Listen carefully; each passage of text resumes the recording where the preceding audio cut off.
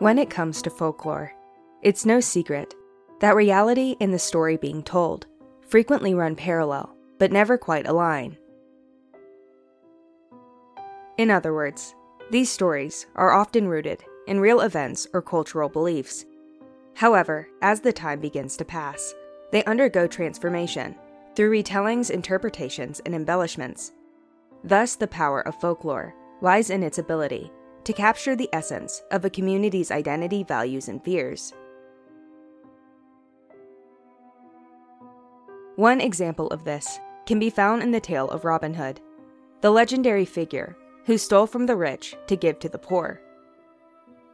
The story itself is believed to have been inspired by various historical figures set against the backdrop of the ever-present social issues in medieval England. But as it was passed down through the generations, the tale took on mythic proportions, making it nearly impossible to separate fact from fiction. And then there's the story of the Headless Horseman, which we of course discussed in episode 15. As we know, the legend of Sleepy Hollow is based on true events in a real-life New England town. But the story itself couldn't be further from reality.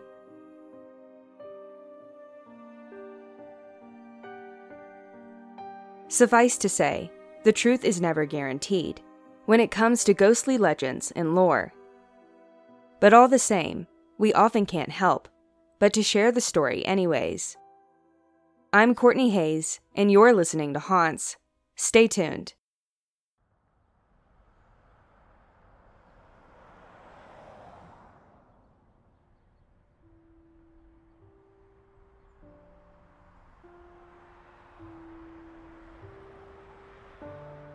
Imagine, if you will, that you are driving down one of the many back roads of rural Illinois, where the concrete jungle of Chicago is replaced with gravel lanes and farmland. This wide open space begins to ease your worries, replacing them with a sense of tranquility, as you drive maybe a bit too quickly down this empty country road. Before long, you make it to your destination, a small nondescript cemetery that's overgrown with wildflowers. And as you walk between the minimal rows of long-forgotten headstones, you begin to take in your surroundings. As far as the eye can see, there's nothing but trees and budding cornfields, sprawling out in every direction. It's hard to believe that there was once a township sitting in this very spot. Established in 1852, the unincorporated settlement of St. Omer was never a sprawling metropolis. To be honest, even at its peak, the community was barely even a town. Of course, the township had the essential establishments: a post office, a blacksmith, a general store, which allowed it to function as an independent encampment. But in reality, St. Omer was home to no more than 50 families, many of whom were quickly moving on to more prosperous opportunities. But among the few who remained were none other than the Barnes family, who, if not for their final resting place, would likely have been forgotten alongside their decaying town. Instead, they remain here, buried in the very cemetery where you are standing now. Their graves are marked only by a single concrete epitaph that has been puzzling the locals of Ashmore, Illinois, for over a century. And it's all thanks to the legend that's carved in that very stone.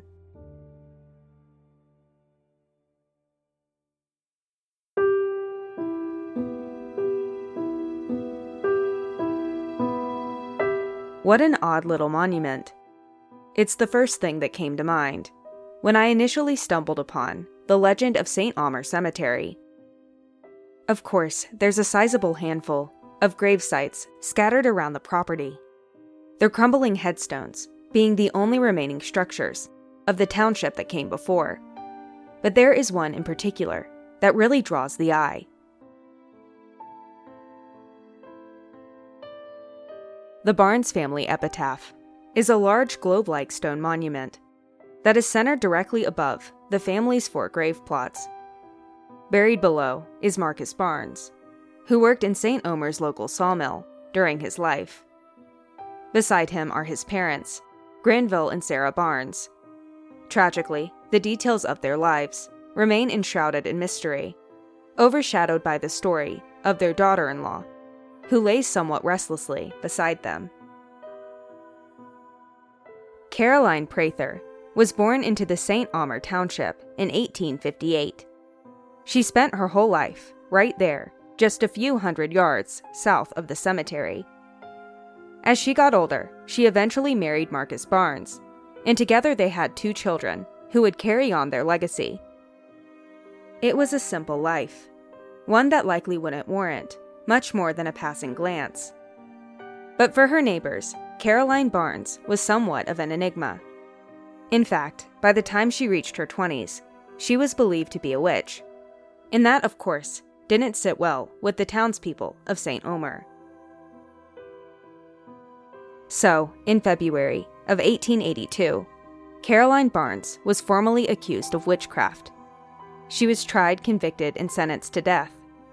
Only Caroline had no plans of going quietly into that cold, dark night. First, they tried to hang her, but Caroline stayed resilient, continuing to breathe long after the noose was tightened around her neck. So, her prosecutors removed her from the tree, instead sentencing Caroline to a death by fire. They gathered logs and built a wooden pyre, with Caroline confined at its heart. Although, once the blaze began to ignite, they found that the flames were cool to Caroline's touch, a fact that once again left her captors in disbelief. By now, Caroline's so-called neighbors felt that there was little more they could do. So, instead of freeing the poor girl from the torture she had endured, they began to dig her grave. So the legend goes, Caroline Barnes was buried alive by an angry pitchfork-wielding mob. Sadly, it was a sign of the times, but here's the real kicker. According to the headstone that sits above her family's graves, the Witch of St. Omer was killed on February 31st, 1882. Yes, you heard that right. It was a day that never happened.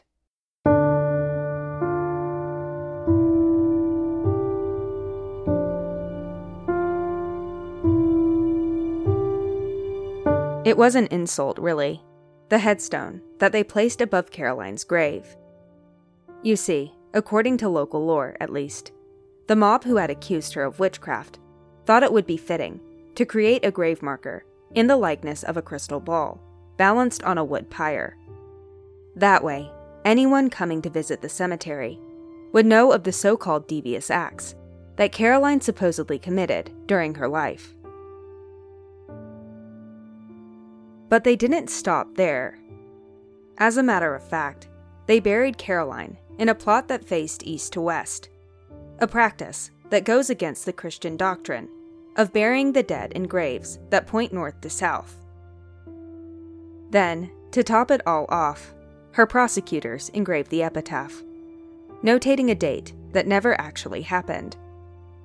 According to one of my sources at least, Caroline herself had promised, as the mob formed in her final hours, that she would return on the 100th anniversary of her death, at which point she would seek vengeance for her untimely demise. So, by their logic, if Caroline was killed on February 31st, a day that doesn't actually exist, then maybe, just maybe, the Witch of St. Omer couldn't come back to haunt them. Suffice to say, the townspeople who played a role in Caroline Barnes' death went above and beyond to ensure that she couldn't seek revenge from beyond the grave. Although, as you likely guessed, their efforts here were made in vain, as paranormal activity is quite common at St. Omer Cemetery. Now, I will admit, some of the alleged activity may be a bit too outlandish to be true. The epitaph, for instance, is said to glow ever so brightly on a moonless night. I know, it sounds like the beginning of a Grimm Brothers fairy tale that is every bit as spooky as it is fictional. However, it's worth mentioning that the majority of the claims made about St. Omer Cemetery are backed by physical evidence. For example, film cameras in particular have trouble in the cemetery. Unlike their more modern counterparts, classic cameras and Polaroids won't develop pictures taken of Caroline's grave, whereas digital cameras, on the other hand, have been successful in photographing orbs and strange lights around the gravesite. Beyond this more paranormal activity, the site is also popular among modern-day witches. In fact, practitioners will visit Caroline's grave from far and wide, just to pay their respects in the form of offerings and rituals. Her grave is often surrounded by coins and other trinkets, while the ornate ball and pyre are dyed with candle wax. So it would seem that Caroline Prather Barnes has become somewhat of an inspiration, and as such, her neighbors, who have since been buried around her, are likely rolling in their graves.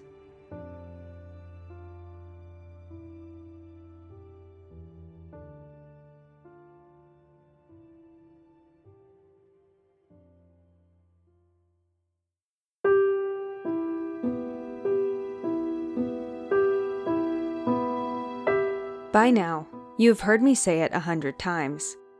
Graveyards, cemeteries, and other places of rest are likely the least haunted places that we could discuss.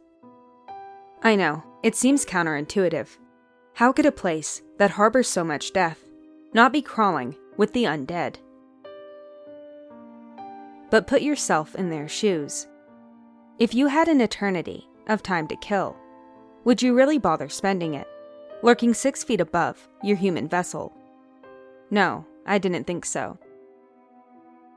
And in light of that, I would like to once again focus our lens on the St. Omer Cemetery, which, as we know, has gained a rather haunting reputation, even in spite of this proposed theory.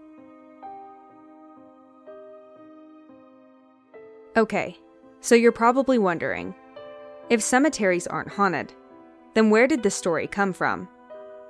Well, like many of the haunts that we've discussed up until now, the legend of the witch, who is buried in St. Omer Cemetery, may be a bit blown out of proportion. Let's consider what we do know. Fact: Caroline Prather Barnes and her husband Marcus were both real people. So were Marcus's parents, all 4 of them living in the St. Omer Township during the mid-1800s. Fact: the family is buried in St. Omer Cemetery, and there is in fact a peculiar spherical headstone marking their graves.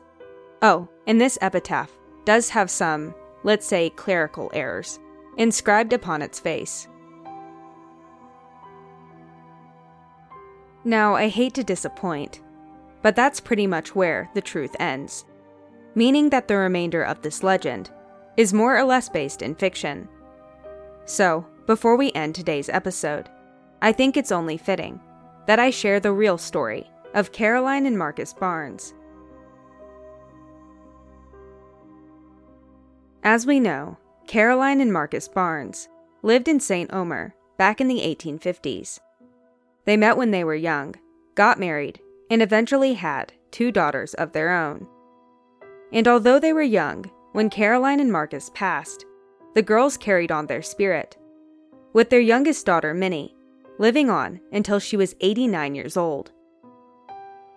Sadly, Marcus was the first of their parents to meet an untimely end, losing his life in a sawmill accident in December of 1881. Only a few months later, Caroline followed suit, after suffering complications from pneumonia. It was February 28, 1882. In the days that followed, an ornate monument was erected. Engraved upon it were 4 names and 4 dates to commemorate the Barnes family. Only in the case of Caroline, a slight, albeit expensive, error was made, thus igniting the legend that lives on to this day. But what about the headstone's overall design? Why model it in the likeness of a crystal ball? Well, if you want my opinion, the answer to that question is really quite simple. Ghostly legends, however unlikely they may be, often hold at least a little bit of truth.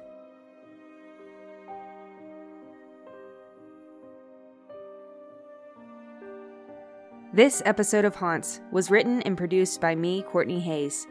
If you've been enjoying the show so far, I would greatly appreciate it if you could leave us a review. A lot of work goes into each episode, and supporting the show in this way really helps us reach more listeners each week. It's entirely free and takes about 30 seconds, and it would genuinely mean the world to me.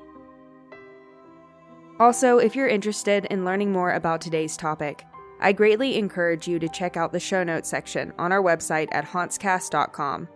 This is the location where I share my sources and provide any visual aid that may be referenced during the show.